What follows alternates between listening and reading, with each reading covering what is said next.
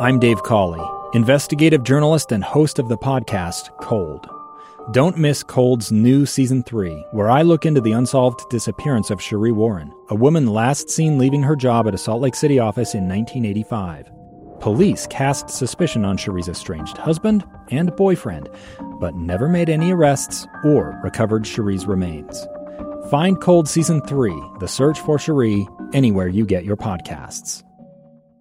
Inside Sources. Inside Sources. Inside Sources. Where KSL offers Utah deeper insights on the news. Host Boyd Matheson divides rage from reason and elevates the conversation on issues crucial to our community. On KSL News Radio 102.7 FM and 1160 AM.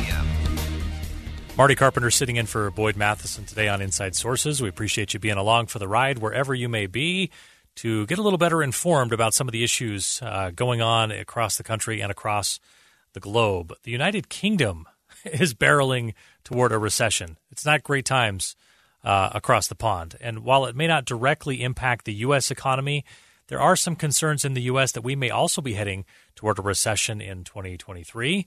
So what can we learn from our ally in the U.K.? And by the way, it's also Utah's top trading partner as we work to prevent economic disaster here at home. And by the way, just to set the scene maybe just a little bit more, what's going on in the UK? They've had three prime ministers in 7 weeks.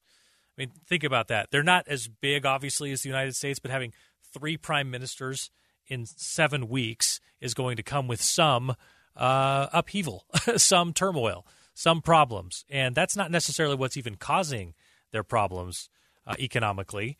But let's dive into it a little bit about what we can learn from what's going on in the UK. Evan Ward is an associate professor of history at Brigham Young University, where he teaches courses on world history. He joins us now. Evan, thanks so much for being with us. It's great to be with you this afternoon.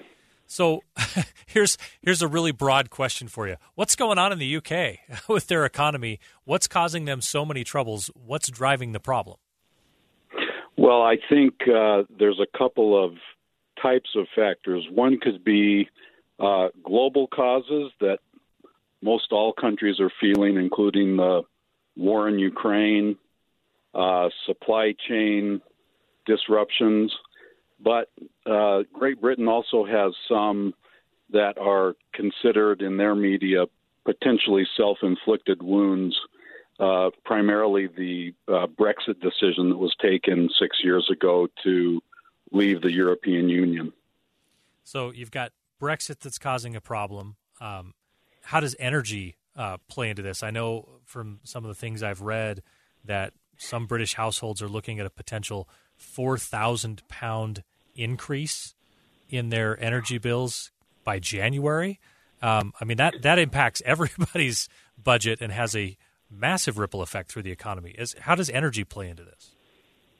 Well, Great Britain does have some reserves like other European countries, but began the shift towards renewables, but with Brexit also began to sever pipeline connections that would have given them easier access to supplies during peak periods like the winter. So, again, Brexit plays into a certain degree the energy challenges that they're facing, which many countries around the world are facing as well. So Utah has a unique trade relationship with the UK. Can you tell us a little bit about that and why it's important? Yes, well, particularly in terms of mineral trade, Utah trades a large percentage of industrial minerals to Great Britain, and it would be in the interest of Utah to see a robust industrial sector in Great Britain. This affects other things, including aviation. There's a direct tie between Salt Lake and London, and then maybe just the cultural affinities between the two places as well. A stranger with a gun came upon 2 teens taking pictures under a rising full moon. But violence is only the beginning of this story. Sometimes I thought, there are no miracles. Yeah, there are, and this is a big one. I'm Amy Donaldson, and I've spent my career talking about how lives are undone by violence.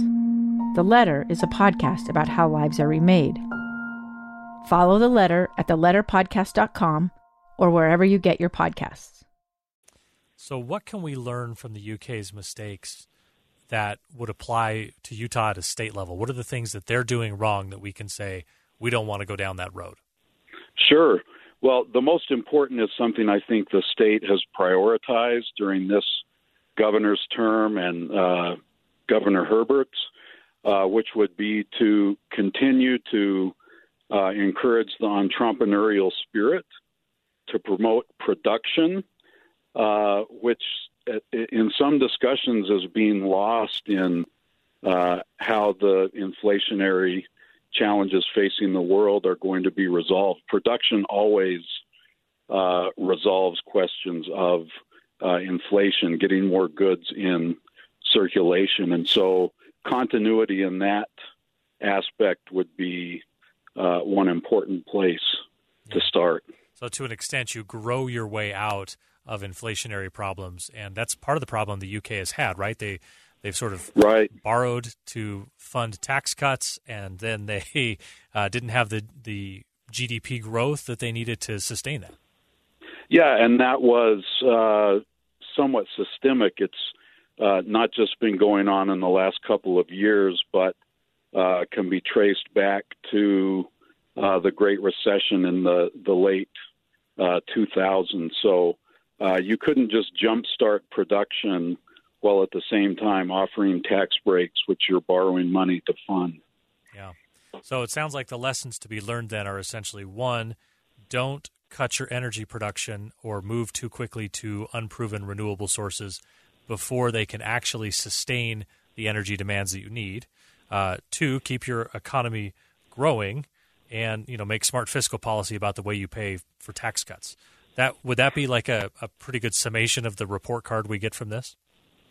I think so. I think one of the benefits we have in the United States is we are energy. We have sufficient energy resources. We're exporting liquefied natural gas. And I love what John Curtis is doing in Washington in recognizing that clean energy is important, but creating a sensible off-ramp so that there's a sort of empathetic transition rather than just a drop from one fossil base to clean energy solution.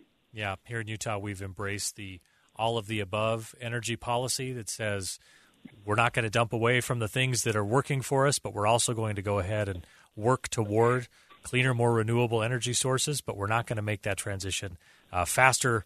We're not going to make it run when it can only walk or when it can only crawl. And so it can be part of the portfolio without having to become the entire portfolio before it's ready to become that. So Evan Ward, an associate professor of history at Brigham Young University, where he teaches world history. Professor Ward, thanks so much for taking some time with us today. Thank you. It's one of those things where our state has such a reputation and a well-deserved reputation for being measured in our approach to policies like this. There may be some who try to paint us as eager to embrace or to stay stagnant with fossil fuels, but I think it's really based more in a reality of what it takes to actually produce the energy that we need. And I can say that as someone who drives an electric car. I know full well that while it is an electric car, you could also call it a coal-powered car because that is where most of our electricity is generated in this state. So there are things that we can all do and take steps in the right direction, but we need to make sure that we understand where the real energy is being produced and why that is such a driver for our economy and our economic growth, which is so key to making sure we navigate through a time of hyperinflation. We'll be back with more on Inside Sources after this. 2 years ago, Americans watched in horror as a crisis unfolded at the Kabul airport. There's desperation and anguish. More than 80,000 Afghans have since arrived in America, but this story is still unfolding. I'm Andrea Smartin. In my new podcast, Stranger Becomes Neighbor, we'll find out what happens to these new arrivals in our communities. Who would help our newest neighbors? Follow us at kslpodcast.com, Apple Podcasts, or anywhere else you listen.